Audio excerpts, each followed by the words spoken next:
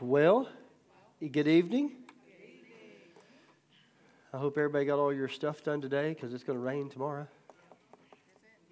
We need a little rain. It's all right. So, got some new folk back here. So, Brandon. Who's that lady you're with, Brandon? Picked her up on the side of the road? There you go. Awesome. Thanks for coming out tonight. Wednesdays, when we started back on Wednesdays, you kind of forget how hard Wendy's can be sometimes. Wendy's can be, because you're doing things, right, and all kinds of stuff, and it's like, man, Wednesday's the only day I got, or whatever, right? But I appreciate you guys coming out and taking time out of your schedule and coming to find out some more about God. Amen? So, amen. That's exactly right. Yeah. Well, we're on lesson 11. We've got about 5 more in level 1, then we go to level 2. If you're new with us, this is a 48-week discipleship course. It's probably going to take us about 50 or 60 to get through it. Once we start getting into level 2 and level 3, some of these things get pretty deep.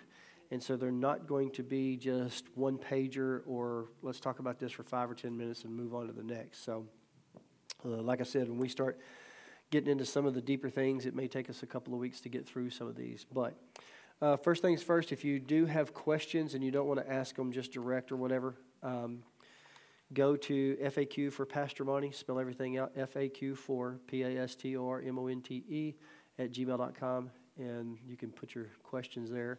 And I'll try to, if you just want me to answer them back email style, we can do that. Sometimes they're a little bit too lengthy, I may have to call you or something like that, or text you and say, hey, call me. I'm not that fast of a typer, especially if I'm on my phone. So we are on what happens when a Christian sins, which ought to be an interesting topic because there's probably a lot of different ideologies of what happens when a Christian sins.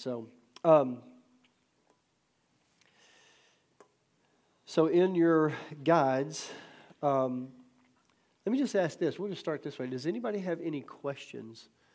Let's just start it off like that. Because usually I just talk and then we might get all these questions out of the way. Come on, Myra. I know, that's what I'm saying. Does anybody have any questions there? Speak now or forever hold your peace. No, I'm just kidding. No questions. So what do you think that happens to a Christian when they sin? Let me ask you this. How many, after reading the material, maybe, I'm not going to say changed your thoughts, but maybe either reinforced something that you knew or maybe gave you pause to be like, oh, wait a minute. Anybody want to share that? I would say that you are probably not on an island by yourself. Everybody, I'm going to make a broad statement, probably everybody without exception, when they have come into this Christian kingdom, has questioned their salvation at some point in time.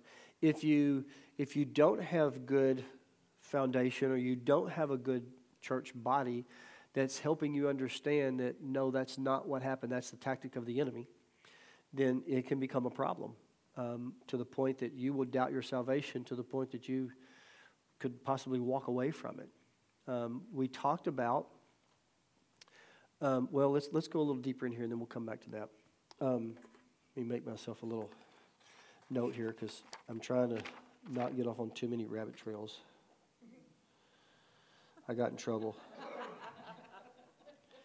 I got in trouble. I'm not telling, but just know that your pastor has ears everywhere. So, when you talk about me, I know. So we know this, that as sin looks different in an unbeliever's life than it does in a Christian's life. And you say, well, what do you mean different?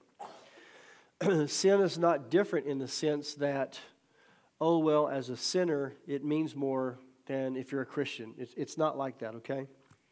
A sinner sins. That's their nature, okay? A Christian has their nature changed, supposedly, and therefore they don't want to sin, okay? So when I say it's the same, different, hear what I'm trying to say, okay? I don't know. Sometimes words fail me. Y'all know that. But as an unbeliever, let me just say this too. There is only one sin in the entire world that sends you to hell.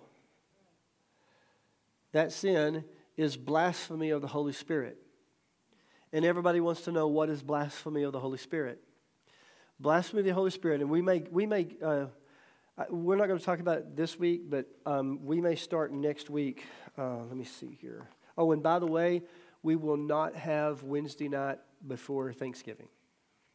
Just so you know that. Yeah, that would be a good place to put that. Next week, integrity of God's Word, we will start with blasphemy. And we'll explain that a little further. For right now, I'm asking you just to take me at my word, go home and study it. But blasphemy of the Holy Spirit, which is the unpardonable sin, you cannot be forgiven for it, is the rejection of Jesus Christ.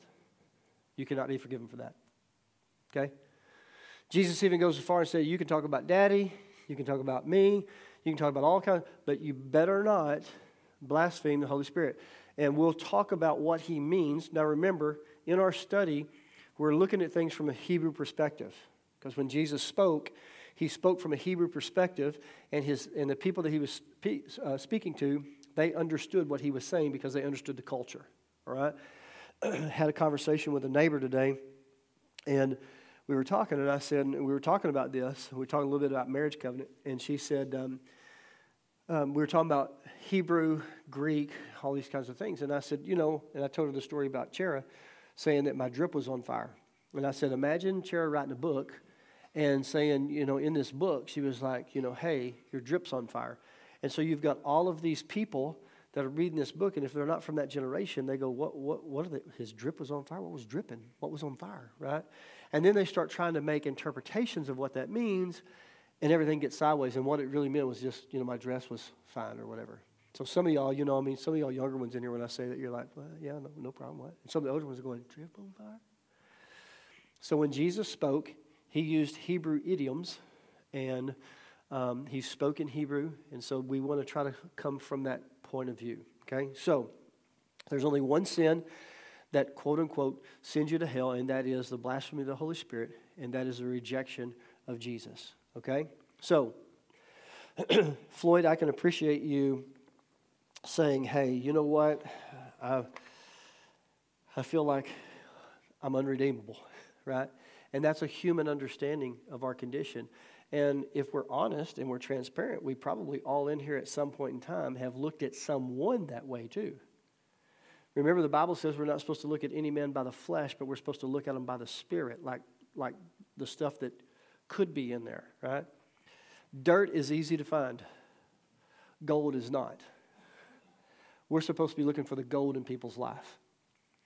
That man that, I'll tell a little story here. We had we know a person who has struggled with drug addiction, and they have been to rehab probably, 5 or 6 times. And every time they get out, it's kind of depends on the time frame, but here we go again, right? And after about the 3rd or 4th time, you're like, the Lord's like, really? What would happen? Remember, and I've said this before, if it doesn't sound good in Jesus' mouth, it probably shouldn't be in yours. Can you imagine Jesus coming to you and going, I gave you 4 chances and you blew all 4 of them. I'm done with you. So we have to be patient and kind and merciful. Now listen, I'm in no way saying that we need to facilitate their bad behavior. Okay, that's not what I'm talking about. But what I am saying is that we need to be praying for them. We need to be saying, maybe this is the time, right? Maybe this is the one that it actually takes. Maybe this is, right? It doesn't mean that we don't share the gospel with them. It doesn't mean that we don't say hard things. I'm just saying we have to be compassionate, okay? I'm always, flabbergasted is not the word. I'm always amazed at Christians who get mad at sinners for sinning. I can't believe, wait a minute. They're not saved. That's like, I can't believe that a horse would walk on 4 legs and go, and, what? I mean, it's a horse, right? I mean, if it got saved and it changed into, a cat and it didn't climb trees, now we got a problem, right? But I'm just saying, we do these things and we go, and it's easy, especially for us that have grown up in the quote-unquote Bible Belt, right? Because Sunday became check a box off. Well, I go to church. Well, I'm nice to people. I let somebody out at a red light one time. I mean, we just check these boxes instead of saying, why do you go to church? Is it challenging you? Are you hearing things that go, ooh, that was a little rough on me, right? Are you hearing things that going, yes, these are the things that's why we come together as a body to encourage one another.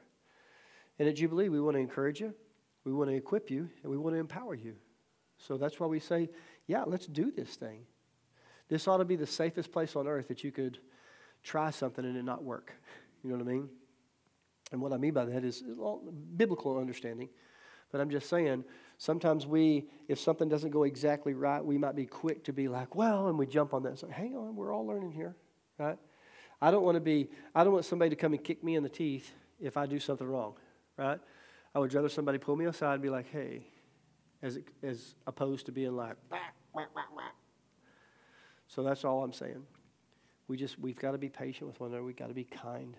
We've got to be considerate, but we can still be full of the truth. Amen?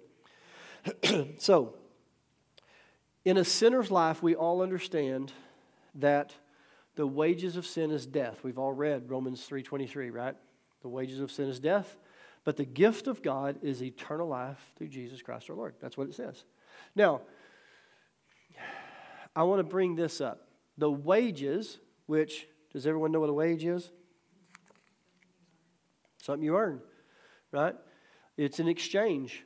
You do this, and I'm going to give you this. You earned a wage, right? Now, whether that's intellectual, physical, manual labor, whatever, there's an exchange there. Excuse me. Our nature is sinful. And so man begins to sow a sinful nature, and what he reaps is death from that. Now, let me ask you this. If I took that same scripture and applied it to a Christian's life, is there any difference in it? I heard yes, no. How many say maybe? Romans 3:23, for the wages of sin is death, but the gift of God is eternal life. Let's just go there. Romans 3. Then what's the advantage of being a Jew? I guess we probably go back because we've got to remember in the scriptures they weren't numbered chapter and verse and all that stuff. It was a continual paragraph, right?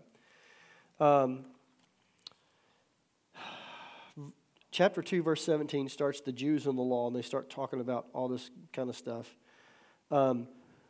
Excuse me. You call yourself a Jew. I've been working outside today, cutting some trees and stuff. Man, about noon I went in and got a drink, and I started hacking like a cat with a fur ball, man.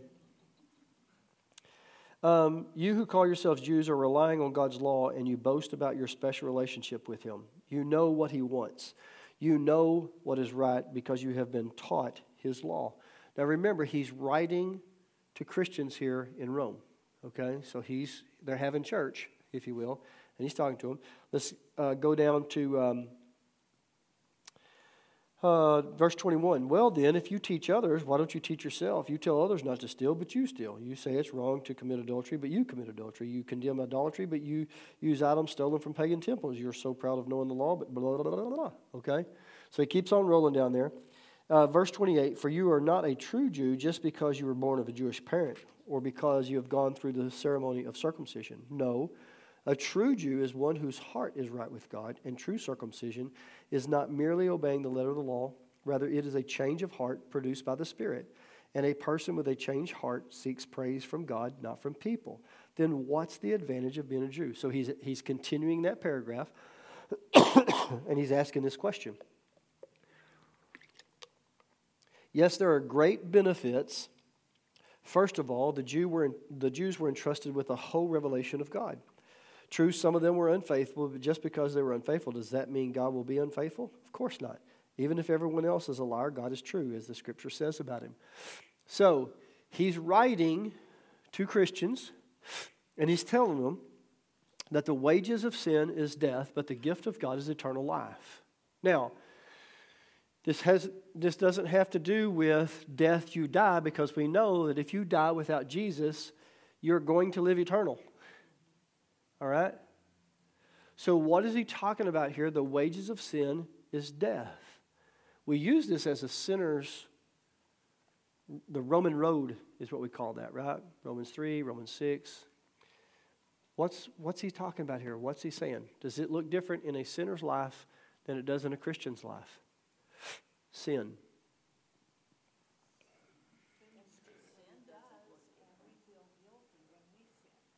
What does sin do? It makes us feel guilty for sinning. Okay. And sinners It says what? separates us from God. Okay. What's its wage? Okay. I know some of you are looking at me like I got 6 fingers and 6 toes on both hands and both feet. The Holy Spirit convicts us. You will receive the wage of sin.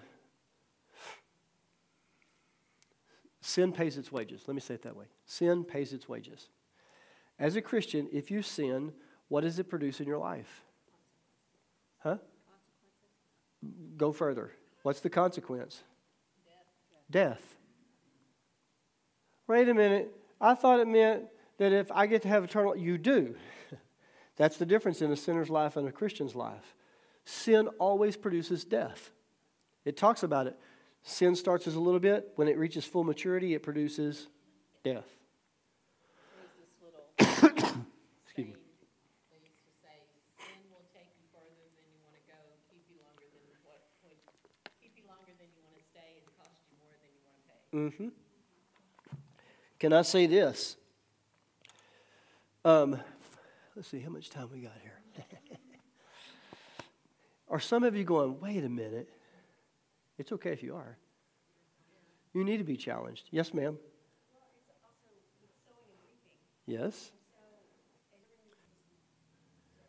So let's take this, let's kind of break this down to where we all live and stuff, okay? Especially in today's culture. I'm a Christian. I love God. I believe in Jesus. I ask him to come in and be my Savior. But I don't think it's wrong for me to live with my girlfriend and have sex with her. You can have that belief. But the Scripture says sexual immorality is not pleasing to God. Okay? You should not. Here's the thing. If you're doing that or have done that, you shouldn't hear condemnation. You should hear God saying, I love you enough to correct you. Because sin left alone will produce death. Now, it may not physically cost you your life, but it will bring death to your family. It will bring death to you. Excuse me. When I say death, there again, I'm not talking about necessarily just physical death. Let me ask you this. If someone is promiscuous, when they have sex with several different partners, what kind of a risk do you run? Picking up STDs, BD, PDQ, LBLs, all these things, right? Some of that stuff don't go away. And I mean, that's sin coming to fruition, okay? That's why God said, let's don't do that. God made sex, right? He said there's a proper way to do it. There's a proper way. You've got to go through these steps like everything else, right? Everything that's valuable. I used to tell ladies, excuse me, my daughters, that old story some of you have heard, that all the precious things are hidden from men. And men spent an extravagant amount of money to go find them and dig them up. Diamonds, oil, gas, precious metals. You don't go around and go, oh, look at all these diamonds. You might find a diamond, right? I mean, how many people go down to Murfreesboro every day to dig for diamonds, and you only hear about them every now and then, right? What I'm saying is this. This is not where I wanted to go tonight. There is a pushback against modesty in ladies. I told my daughters, girls, if you're not married, I'm talking to you, okay? Your body was not designed for you. Your body was designed for your husband, and vice versa. But he don't get to see none of that until he puts a ring on it and says, I do. And he signs the ketubah. And he's willing to pay the bride's price. You know what I'm saying? So we cover these things up. I had a Christian young lady tell me one time, this is many years ago, well, if you got a good body, you ought to show it off. God gave it to you. Yeah. Yeah. And you know what flies are attracted to? Manure. So if you got a bunch of flies around you, you're like, what am I advertising? Look around. I'm just trying to be straight with y'all. Sometimes we go from church to Bible real quick. You know what I'm saying? We had these talks at my house with my daughters, with my sons. When we used to do parenting class, one of the first things I would ask, I'd say, hey guys, how many men in here have daughters? And they'd raise their hands. And I'd say, let me ask you a question. Are you going to punch me or hate you? I'm going to pray right now, and I pray that the way you treated every little girl is the way your little girl's going to be treated right now. Hallelujah. And you'd see men be like, I'll punch you right in the face. Hang on a minute, guys. Hang on a minute, Dad. If we want to change the culture, it's got to start in our home, right? Hey, mamas, how many's got sons? I'm going to pray that your son gets treated just like you treated little boys in school. Amen? Well, hang on just a minute. We better be teaching them then, right? It's okay. If we messed up, it's okay for us to say, look, I messed up. And I paid a price for it, right? I mean, let's talk about this, all right? And if you want to go, let the Holy Spirit be your guide, okay? I'm not saying that you have to confess everything to your spouse or your children. You better let the Holy Ghost lead you on that, okay? There are some things that need to be left alone, right? Let bygones be bygones, so to speak. I was talking to a gentleman, and he had gone to a prayer room. And in that prayer room, they had him fill out some information, and they wanted to know all about his past sexual encounters. And it was like, hang on, wait a minute. Some of that stuff's under the blood of Jesus. We don't need to be bringing it back up, right? And so we have to be careful with some of that stuff. We can get into some, I'll just call it, we can get into some witchcraft if we're not careful, okay? But, so when a sin happens, its main goal is to take us away from God, to distract us, pull us further away from God, right? To separate us, to cut us off from God, right? But because of Jesus and his sacrifice, that doesn't have to be. As a matter of fact, I used to work at Copper Kettle, and they have this thing in there called the enrober.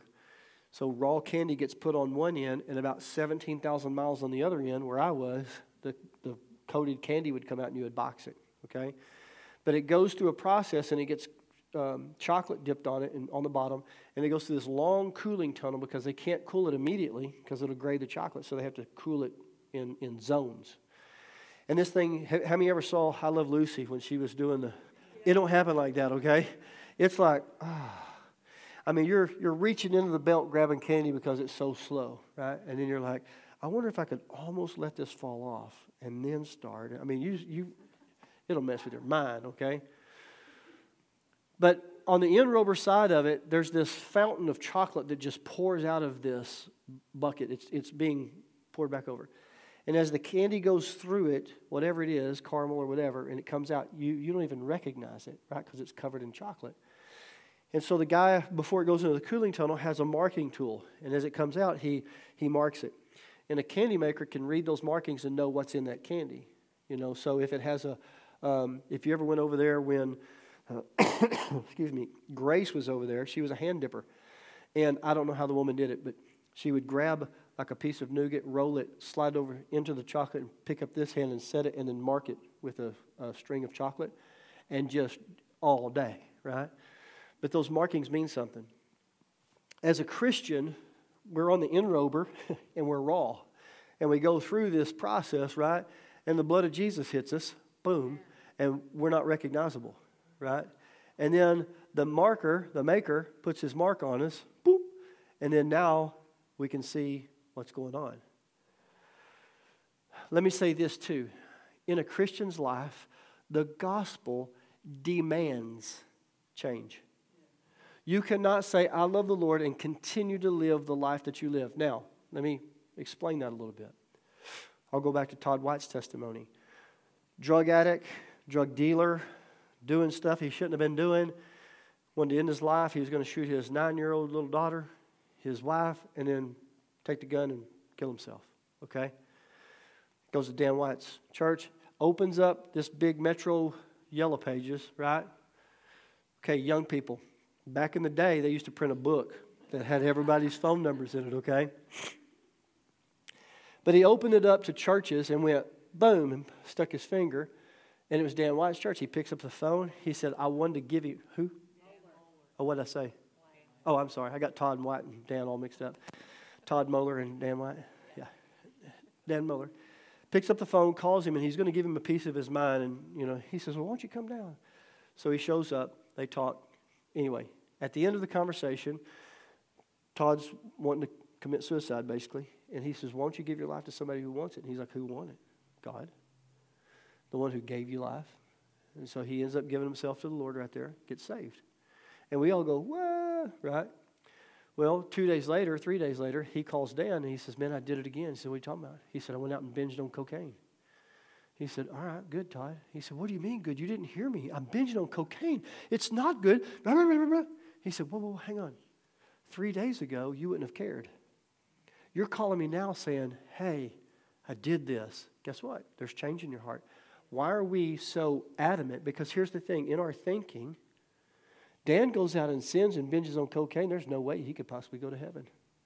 He's cocaine? No, cocaine will send you straight to hell. But everywhere in the Bible where you see murderers and adulterers, you see little bitty sins like gossiping, backbiting. What? Those aren't the same category. I beg your pardon. What I'm saying is this. If a sin causes you to go to hell, all of us are in a heap load of trouble. We would have to get saved every 30 seconds. Let me ask you this. Do you have to confess all your sins to go to heaven? Prove it. Can't tell me just no. Prove it. Y'all, I wish y'all could see Melissa's face. She's like, when this is over, I'm stabbing you with this pen. You got to get that out of your mind, girl. Yes, I mean, I'm picking on Melissa. If you had to remember every sin that you ever committed, you couldn't. Because the Bible tells us in James 4 and 7, to know to do good and don't do it is a sin. See, we think it's just bad stuff. Cocaine and, telling people they're number one with only one finger. All the sin stuff, right? And the Bible tells us that if we know to do good and we don't do it, that's a sin. We're missing the mark. Sin is an archery term. Sin means to miss the mark. An archer stands back, draws his bow, lets the arrow go, and if it misses the mark, he has sinned. Missed the mark. That's why Paul says, I press towards the mark of perfection. I'm always aiming at the bullseye. Always. I know that I may not ever hit it in this life, but that's where I'm aiming. Excuse me. We've heard, if you aim at nothing, you'll hit it every time. The Western culture has been very bad about aiming for nothing in Christianity. We become Christians. We become converts, and that's it. That's why a lot of young people are going, why do I want to come over there? I mean, everything that you're doing is the same thing I'm doing, except you put Jesus in the middle of it. We used to talk about, the Holy Spirit being with you all the time. Does he go the same places that you go? Holy Spirit, we're just going to zip in over here to Cheyenne's right quick. And we laugh because it's such a crazy idea, right? But it's like, no, does he? I mean, if he lives inside of you, you're taking him everywhere you go. You think there's sometimes the Holy Spirit's like, oh, Jesus. Yeah. Yeah. Do you think, Miss Jean, that they're flying and they're like, what? Whoa, wait, I don't know if we can go in here. Yes, ma'am. I knew it was coming. Do you want my hermeneutical, philosophical, theological answer, or do you just want a yes or a no? Okay. Mara wants the details. I'm playing here, okay? So Kelly's saved and you're not, okay? She has angels with her. You have angels with you. She has demonic angels that are with her. You have demonic angels that are with you. Just as you have a guardian angel, there are demonic angels that have been assigned to you from birth. What we call those in the occultic world is familiar spirits. That's why somebody can read your palm. That's why somebody can look into a crystal ball. That's why somebody can say, now, let me just say this, okay? There are things that people do, tricks, okay? And there have been Christians that have used tricks. It's called forcing, okay? Like a magician. All right, I've got 3 cards. All right, I want you to pick any color, okay? Name an animal that starts with a B. All of this stuff is to get you to get to a certain place. They are making the choice for you. They're just making you think that you're making that choice, but you're not, okay? Now, there are some people that actually operate in, we would call it prophetic or seer, in the demonic realm. They can see too. All right?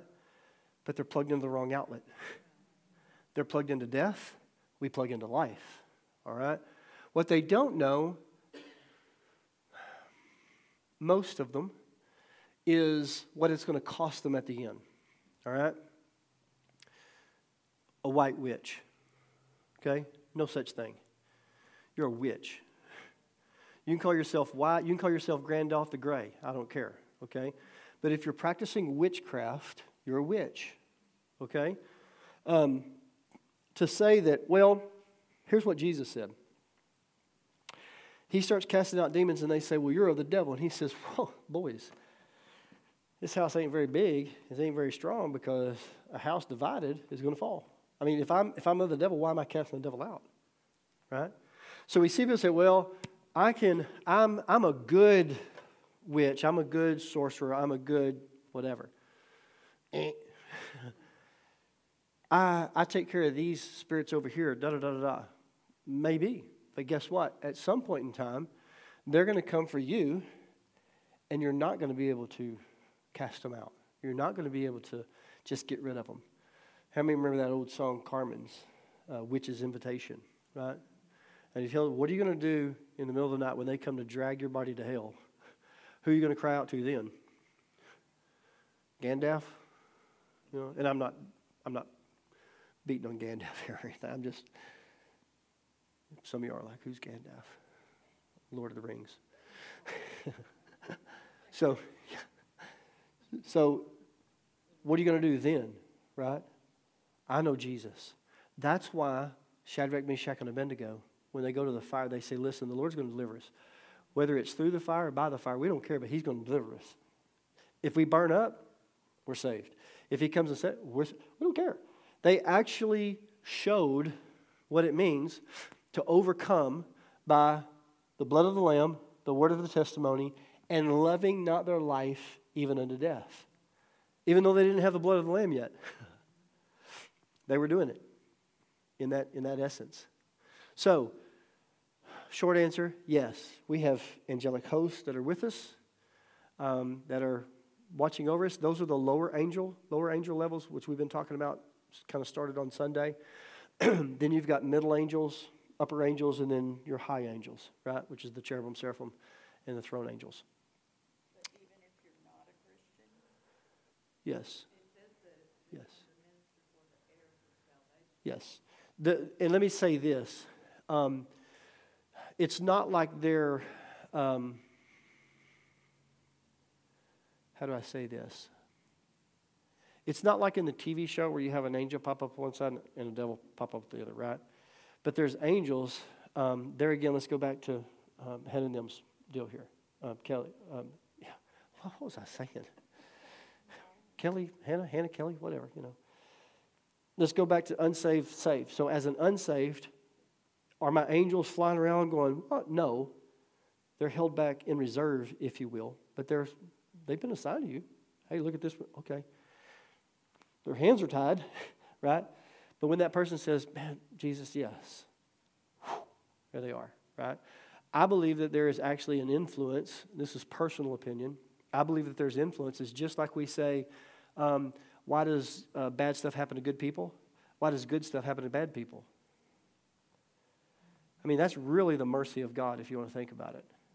Absolute mercy of God, right? Somebody we know that's horrible, wretched, terrible, and we would just, if we were God, we would just snuff them out, right? And they have something happen to them. Funny story. Now, this guy, I mean, he's not a horrible, terrible person, okay? At this time, he was trying to kind of basically decide, that's a bad word. He was searching, okay? And knew about God, and I think everybody knows about God, so to speak, but it's kind of like, I don't know, really. So he was sitting in a warehouse one day on a bucket, and around him are these huge industrial metal shelving that's got tons of things stacked on them, okay? And he's sitting on a bucket, and they're eating lunch, and he said, I heard an audible voice tell me I needed to move. He said, I'm eating my sandwich, and I looked around. And he said, there was some other people there, and he said, did y'all hear that? And they said, what? So he eats a sandwich, and he heard it again. And so it bothered him. And so he said, I thought, okay, I probably ought to move. So he gets up, and he tells them, hey, I think we need to move over here. And they're like, what? He said, no, really, let's do it. So they get up, and they move. He said, we literally moved to this spot, and I heard bing, and a pin broke in like the third deck of one of these deals, and all of that material landed right where they were sitting, bam, and crushed the stuff that they were sitting on, sending all the material. They would have killed them. And he said, blankety blank blank, I know there's a blankety blank God. I thought, yeah. There again, we get upset because sinners act like sinners. Some of you people that have watched Todd White videos and Dan Moeller and them going out in the streets and praying for people, and guys on crutches, and they're like, hey, let me pray for you, man. They're like, yeah, okay, whatever. So they pray for them. They're like, hey, test it out. And they're like, mother, son of a mock him. Beep, beep, beep, beep, beep, right? They don't know how to express themselves except for that way. And sometimes if we're not careful, we'll become religious and we'll go, well, they're going to lose their healing. Well, if you take it away from them, I guess. Look at them and be like, you can't talk like that. What the blank did I say? I've had people say that. What do you mean? I mean, I didn't tell them, you can't talk like that. But it's funny, too. If I'm Monty, they'll say whatever. But if I'm pastor, I'm pastor. Bro, you do not have to confess to me. Okay? Yeah, I can't help you. Not in that sense. I mean, I'm not the one that's going to look at you and be like, hey, I will say that the Bible says some things about that, but I'm sorry, go ahead. So this man that you're talking about, he was searching. Yeah. Was not yet a Christian. That's a hard thing for me to explain, because when we talked about this, he said that's the day I knew there was a God.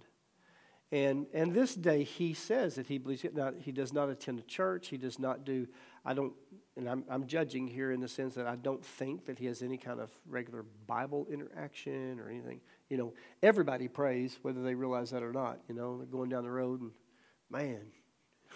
man, God, hope you send me a deer today. All those kinds of things, right? Because Saturday, that's where we're going. Amen. So where was the Yeah, you tell me, Kim. Here's the thing, and as we begin to study more about the angels on Sunday, we're going to find out we say things like, God told me, okay? And it probably wasn't God. It was probably an angelic host because they do his bidding, okay? Now, is it fair, is it not right to say, God told me? No, it's actually perfectly fine because God is telling you. He's just, so it'd be like me going to Christy and saying, hey, would you tell Kim, right? Am I asking you or am I telling you? Yes, but I'm using a mediator to do it. So there's no difference. We sometimes we get hung up in sometimes the semantics of it.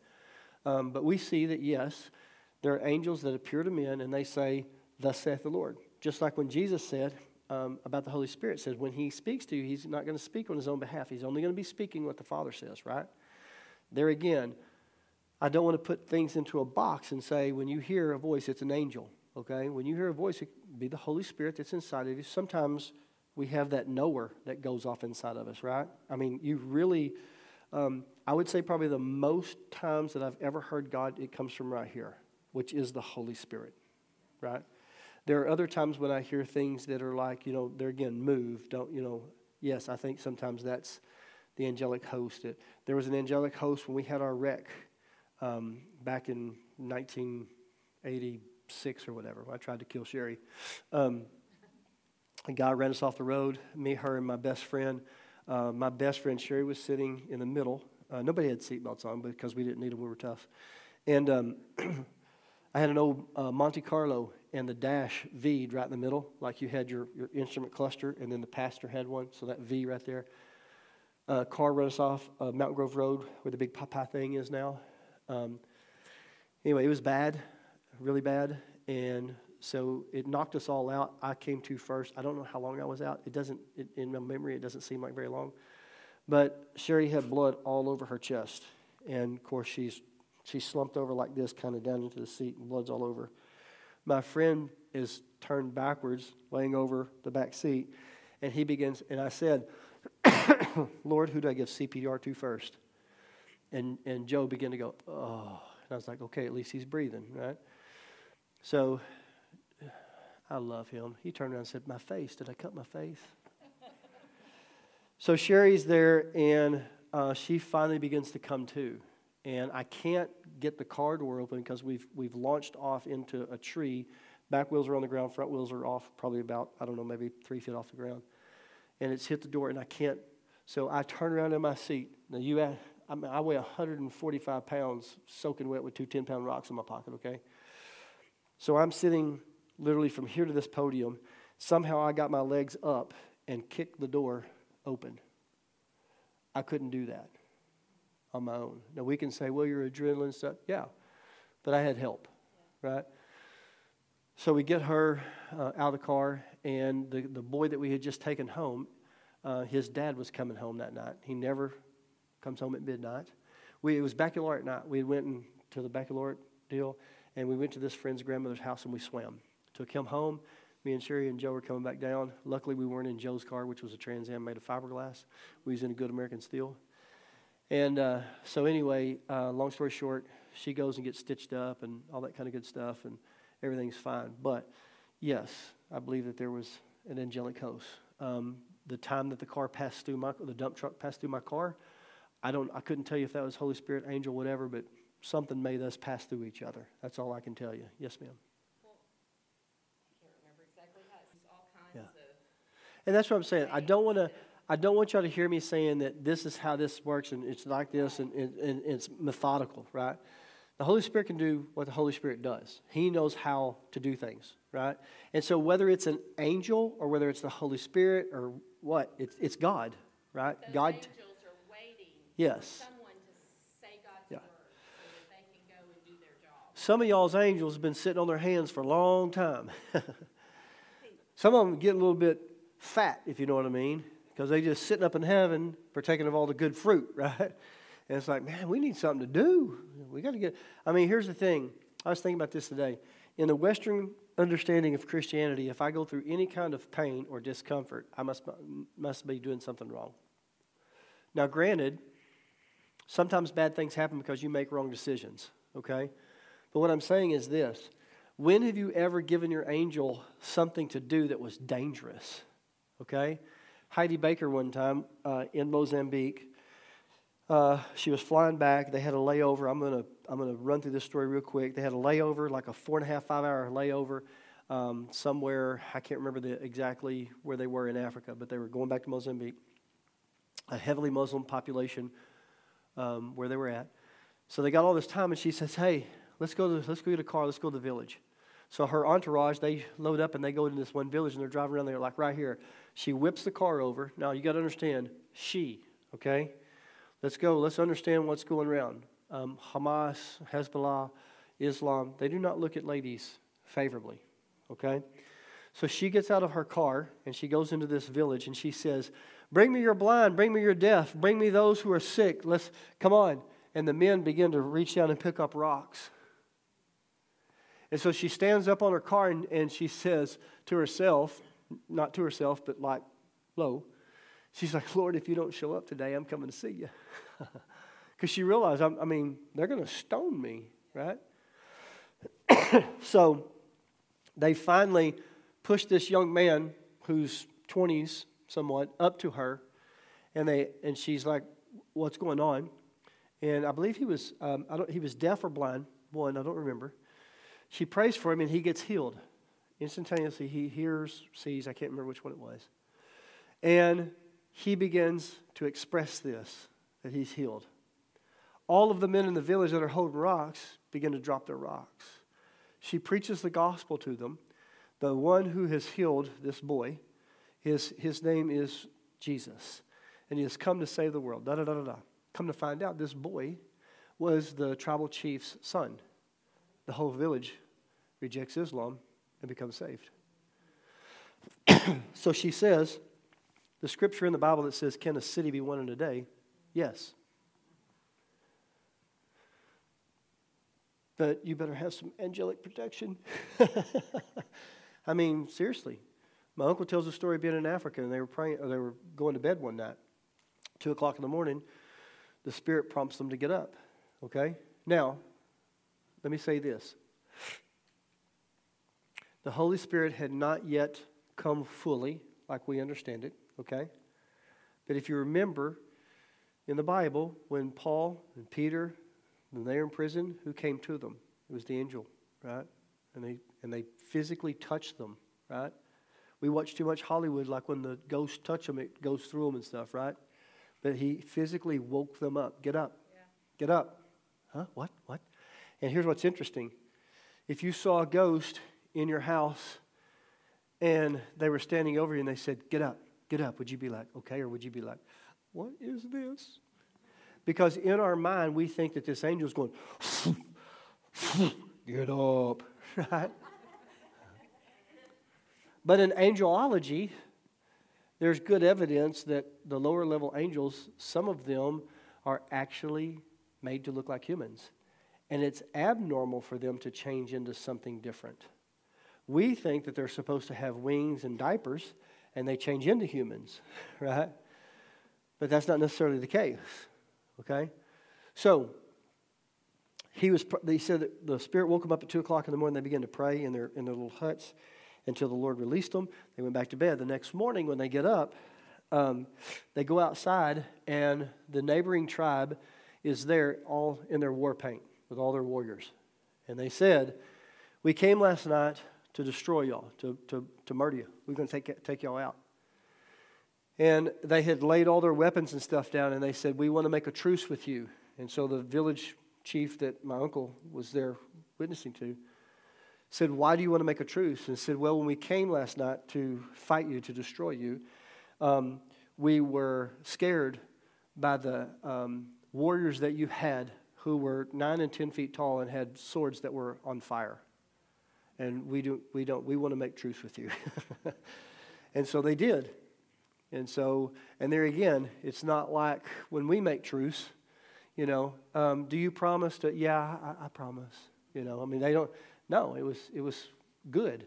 And I think eventually that tribe actually even came to know the Lord too. So what does this have to do with, what does sin look like in a Christian's life, right? Well, some of it not, but as we go through some of this stuff, they're going to lead us into some paths where we go, okay, this is interesting, it ties into this stuff. How does it make God feel? Do you think God has emotions? You think God has emotions? Why? Okay. I'm not trying to pick on anybody, okay? But to my point, when you're asked a question, what the world's looking for, what does the Bible say? We all have opinions. And in the big scheme of things, it don't matter what our opinions are, right? It matters what the Word says. Now, don't get me wrong. When I say you can't have an opinion, what I'm saying is you can't make the Bible fit you. You have to fit the Bible, right? This is not one-size-fits-all kind of a thing where you go, well, I think God, no, what does the Scripture say? And if it means you have to change your idea, then change your idea, right? And I'm not talking about one Scripture that somebody's made an entire theology off of. That's not what I'm talking about. Doctrine. I'm saying, when you see this so yes, there are Scriptures throughout the Bible that says God was grieved. I mean, think about this. He's fixing to destroy the whole world and said God was repentant that he made man. It doesn't mean that he was sorry like, I should have never made them. He was going, I made these people and they have screwed around and messed this thing so bad. We're going to talk about this. We may get into it Sunday. But as a Christian, let me just ask this, and you don't have to raise your hand, but how many's ever in your heart kind of had a hard, wrestled with the fact that a loving God would destroy all these people? Babies, all of it. Anybody ever struggle with that? It's just me. Me and Floyd. Me and Floyd struggle with, oh, y'all did too? Okay. I'm just saying, you don't have to. I want you to. Raise your hand if you ever struggle with that. All right, good. But you have these questions. You're like, okay. And sometimes we read those and we go, okay, it's just the way God did it. His ways are higher than our ways, right? Well, that's a good Christian slogan. And they are. Right. And we don't understand it, so we go, God's ways are higher than ours, brother. Well, here's the deal. If you read Genesis, the reason that he destroyed mankind, is because of the Nephilim. The Nephilim were half spirit, half human. They were watchers in the day, and they fell in the sense that they looked upon the daughters of man. So if you go to Genesis 6 and start reading there, you're going to see the Nephilims in your Bible. And if you go to, oh man, you're going to make me go down this trail. Okay, we're going to talk about this Sunday too. How many's ever heard of the lost books of the Bible? Okay. How many go, I don't know what you're talking about? Okay. Thanks for being honest. So, back in the day when the Torah, the Talmud, all these things were being prepared, there were other texts that were found with the Dead Sea Scrolls, okay? One of those being 1st, 2nd Enoch, 1st, 2nd, 3rd Ezra, Jubilee, Tobit, the Maccabees. I'm going to miss a couple. Anyway, there was about 88 books, okay? And over time, we'll go into this more detail Sunday. Over time, some of these books got kicked out, okay? Now here's the deal. There's a 54-book apocryphal, which is out there. I don't agree with some of the things there, okay? Some of them are fake, phonies, and frauds. Let's just say it that way, okay? But how many know that Enoch was mentioned in the Bible? Several times, okay? So if we go to Peter and we go to Jude, they both quote him. As a matter of fact, Jesus actually quotes Enoch in the Scriptures, okay? So you say, well, what are you saying? The Bible says we're not supposed to add to or take away anything from this book, right? Well, it's talking about Revelation. It's not talking about the whole 66 books. It's talking about Revelation. So there again, interpret Scripture properly, okay? Now, yes. So here's the thing. How do you know that the 66 books that you read were the original? Can I tell you this? You don't. Maybe somebody did take them away. There again, I don't have time in a Sunday or even a Wednesday to go into this. Go look into it. Go look at the Council of Constantinople. Go look at the Council at Nicaea and see what they did to dissect the 66 books that you have. They wanted to kick out Esther. They wanted to kick out 1 Peter and Jude because they quoted Enoch, and then they come back and said, well, they didn't really quote Enoch. No, if you have one of those Bibles, which I do, and you go read Enoch, they were quoting Enoch, okay? Enoch chapter 40, they were quoting him. So Enoch gives us an explanation of what was going on. If you don't know who Enoch was, he was in Cain's line, and he was Noah's grandfather, great-grandfather. Methuselah was his grandfather. So Enoch, brother? Yeah. So Enoch writes this book down, and he gives us a more detailed account of what happened. Now, are you saying that you believe? Well, yeah, there are some parts of that I do because it lines up with Scripture, okay? I don't preach out of Enoch or anything like that, but there are some things in there that are very enlightening, if you will. If you've got the oldest known Bible known to man, it would be called the Ethiopian Bible, and it has 88 books, which are these ones that were found with the Dead Sea Scrolls, okay? And there's a lot of history in them, all right? So I say that to say this. I preface that to say this. We don't discount Josephus, who was a historian at that time, and he wrote what he saw. He was not a Christian. But there are many pastors and teachers and stuff that will quote Josephus to say, see, number one, Jesus was a physical person who walked physically on the earth. Josephus records it. He has no dog in the hunt. He's not even a believer that most people believe, right? And so there's some other, yes, help me. Justin Martyr. He wrote historically. We talk about the things that he wrote about. We don't preach him to be the gospel truth, okay? So all that to say this. Enoch gives us a little insight as to these watchers, all right, that fell, which they were fallen angels. They were given charge. They were angelic beings at this time, okay? So they get to looking down at men, and they go, man, we got some pretty good-looking daughters down there. So lust and stuff began to get a hold of them, and they actually came down and had sex with women and produced Nephilim, okay? Well, yes. Well, yeah, they do. They make Nephilims. But they do not, yeah, they were created beings, and they don't need to reproduce. God's already created all He's going to create. That's part of the reason that they received the punishment that they did, because they violated, if you will, angelic law. Right? Yes. Their posture or position, so to speak. Yes, ma'am. Let's go back to the original intent. Hold that thought, because you're on to something. Let's go back to the original intent. God creates, the devil corrupts, right? So this is an attempt. It's a seed war. Yeah. Where do we see this at? In Greek mythology. The centaurs. Okay. Hold that thought, because we're on to something, and you're going to make me preach my sermon Sunday, okay? So here's the thing.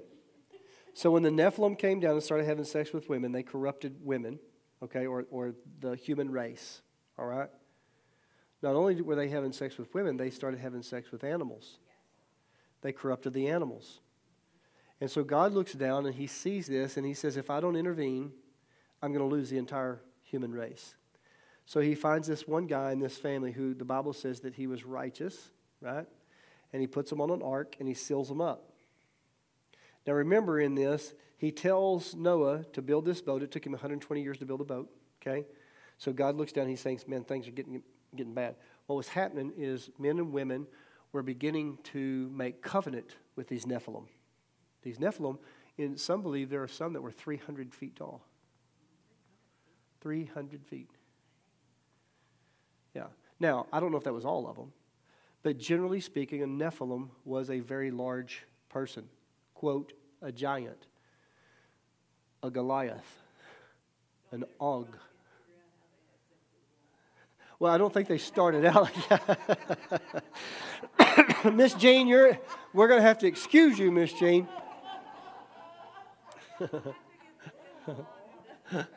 Now remember, at this time, remember what we were talking about too. Angels had the appearance of men. Check this out.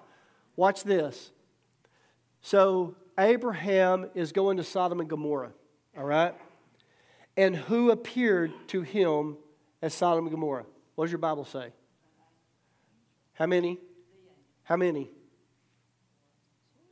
It said 3. We got to go there. You're not going to believe me. Genesis. Let's go to Genesis. Let me find it real quick. No. You're good. You're good. You are good. I believe I want to say it's 18, but let me make sure. Sodom and Gomorrah destroyed. Right here, 18. Went to see him the way he should hide. In 10. We could. No, we need to go and find. Hang on. Okay. 18, yeah. 3 angels show up, okay? Now, excuse me.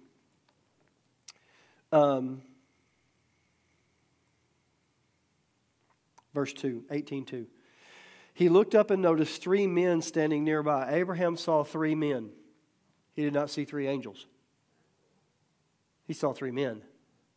But we know they're angels because the Bible tells us a little bit later. One angel was the angel of the Lord. Who's the angel of the Lord? Jesus. Yeshua, the pre-incarnate, right? So Jesus comes down, he brings 2 of these angels with him, all right? You don't think they're bad? Jesus and 2 angels take out a whole entire population. There are angels that are in charge of nature. What I mean by that, rain, storms, wind. There's an angel of the wind. Remember, for every God's created, all of his purpose, there is a negative side, right? The devil. So you say, well, the insurance company says an act of God knocked your roof off your house. No, an act of the devil. It was angelic. It was demonic. Okay?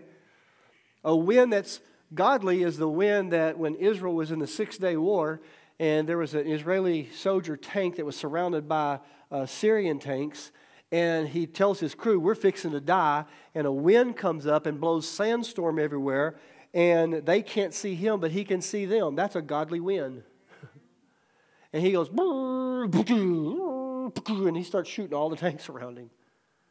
Like 10 or 12 tanks. I don't remember. If you've never read the 6-day war, you ought to get that. Written from a historical perspective, not even a Christian, and they cannot believe the stories that's in this book. They flew their airplanes after flying a sortie, and they land them, and they said, we need to fuel up. And the pilots go off to a briefing, and the guy runs up and says, we got no more fuel. He says, all right, here's what we do. Go stick the hoses in the plane. Act like you're fueling. Go through all the process. Disable the fuel gauges. What? Just do what I'm telling you and keep your mouth shut. They do.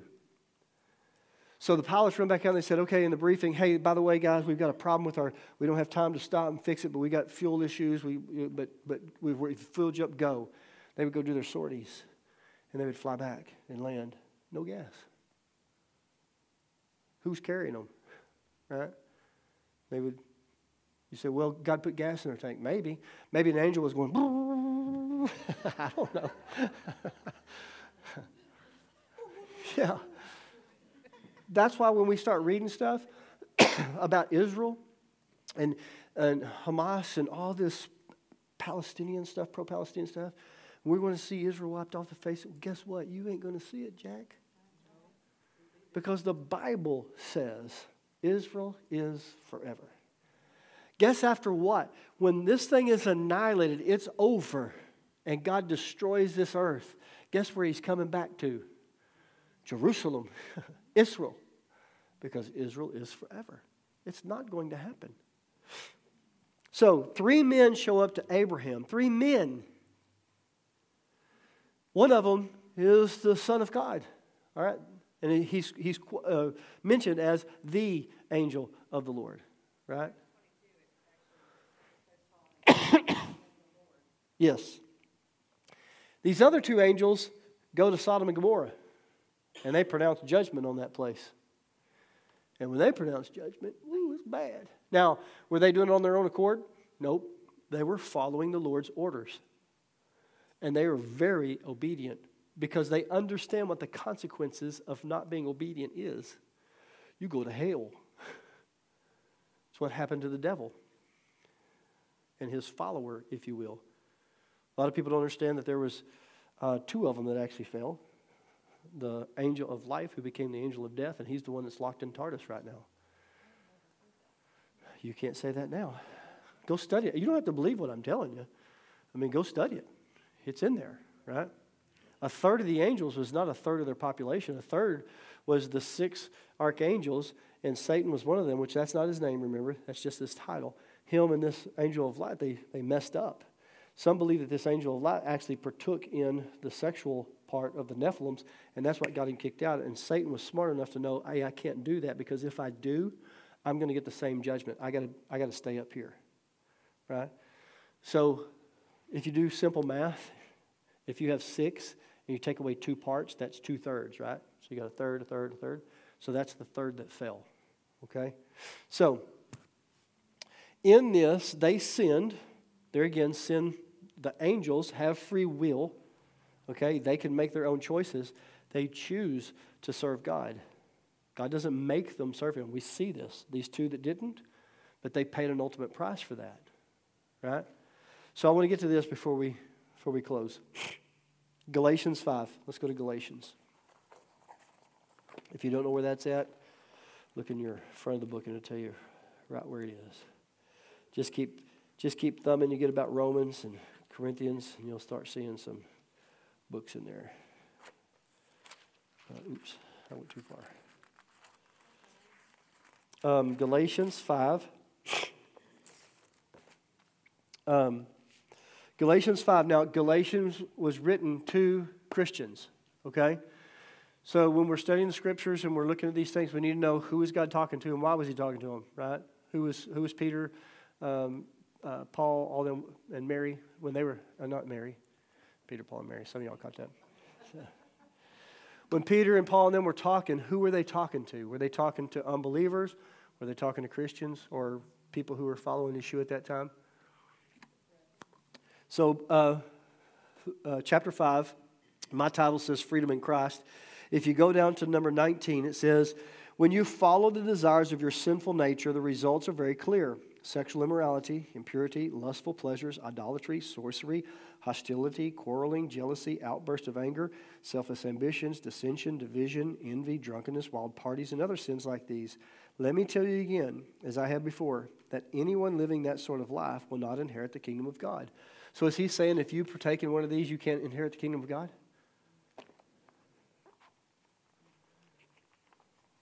Huh? Practice. How much is practice? How many times is practice? 2 times? 20 times?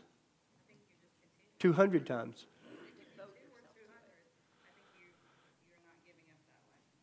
Okay. So, but we just talked about Todd binging on cocaine. His heart was. So where do you see this? I mean, how do you look at this? How do you go, wait a minute, what? So you're saying if I went to a wild party, I'm not going to inherit the kingdom. So let's go back to this. So Brian says repentance, right? And so let's stay on your line of thinking. Does the Bible give us any kind of indicator what we should be doing if we find ourselves in a place that we're practicing sin or we're in an addiction that it's like, man, how do I defeat this thing in my life? Does the Bible tell us anything about that? It says what? Okay. Now remember, don't get me wrong, and I'm not saying any of you are wrong, but you guys are going to the nice side of Jesus, okay? Jesus got kind of a, it's love, it's pure love, but most people go, man, that sounds kind of mean. Go ahead. Well, here's the thing too. Adultery doesn't have to be a physical act. Porn. Porn can be that. Huh? It's in your heart, yeah. Give me just a second here. Yes, ma'am. Well, and here's where we just talked about that at the very beginning. Remember, sin has a wage, and it's death. If you keep living a certain way, some people are going to die early. Yes, ma'am. Right. And here's the thing. So as we walk this thing out, God says that we've got this small, narrow road, right? And what sin does is as we're walking, excuse me, if when we sin, it takes us away from God, okay? Now, let me explain it this way. So I was what they call a mortarman in the Marine Corps. We shot 81 millimeter mortars 3.5 miles away and put them in trash cans, okay? Your compass has 360 degrees on it. Excuse me. I had a lifesaver and it wasn't. I was thinking that might help coat my throat a little bit, but I'm like, well, okay, maybe I shouldn't have. 360 degrees in a circle. If we use degrees to shoot our munitions, we could be dumping fire on friendlies, okay? So they took a compass and made it 6,400 mils, okay? Now, to break that down for you, if you use 6,400 mils and you shot a rocket to the moon using 6,400 mils and you were off 1 mil, you would end up at Pluto. Because you're not aiming hunters, any hunters? Aim small, hit small, right? We don't shoot at a deer, we shoot at a hair on the deer, right? We're aiming small. If you aim like that, some of us, I'm just kidding. Some of us, or when you shoot a long ways off, so if you're off a little bit, like this, as you start going further and further out, it gets wider and wider and wider, right? That's what sin does. Sin starts off little, but if we stay in it, it starts veering us off of the path so far that we turn around and go, well, I'm lost. Where am I at? Right? I don't know the way back home. Take you farther than you go. And here's the thing. We want God's blessings. But why would God put gas in your car so you could travel down roads that you were never intended to travel down? It didn't happen that way. Right? So, what the Holy Spirit does is He comes in and we're walking along here and sin bumps us off the trail and He goes, no, hey boy, what? And this ain't right. Oh, yeah. And so there's this thing that we have called repentance, right? I'm not repenting because I need to be saved again. I'm repenting because I'm saying, man, I blew this. I missed the mark. And so, God, I need you to help. Give me some correction here, Lord. Show me the right way to do this thing, right? And that's when the Holy Spirit comes and says, I got you. Now, here's the strong word. We'll wrap this up. Matthew 5, Jesus is talking to a bunch of people on the side of a mountain, all right? And He makes this statement that's really, really hard. You go, what? 5 and verse 29, Jesus says, so if your eye, even your good eye, causes you to lust, gouge it out and throw it away. It's better for you to lose one part of your body than for your whole body to be thrown into hell. And if your hand, even your good hand, right hand, that's what good hand means, stronger hand. All the left-handed people said, Even your stronger hand causes you to sin, cut it off and throw it away. What's He saying? Listen, if you got to make some extreme measures to make this thing happen, do it. Because eternity's in the balance. You may have to make some hard decisions. Now, please, anybody listening on podcast, anybody listening here in the sound of my voice, I did not say literally to gouge your eye out or cut your hand off, okay? Don't say, well, I was listening to a podcast. No. I'm making a legal disclaimer here. Metaphorically speaking, Jesus is saying, listen, if you have to do some extreme stuff, you know what? Excuse me. If porn is something that you struggle with, you may have to go get a flip phone. Take all your computers out of your house. Turn off your Netflix and all that stuff. Get rid of it. Do it. It's hard. Do it. Yeah, but I think I can. No, you can't, because in your moment of weakness, I was on, 2 years ago, I was looking for a motor for my boat, all right? And I was on all these sites. I was on Facebook.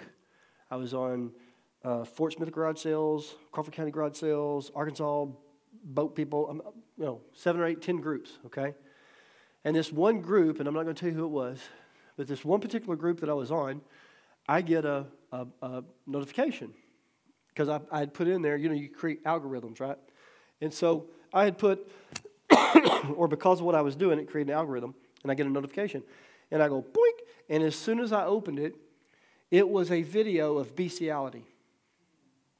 I said, what in the world? So I click off of it.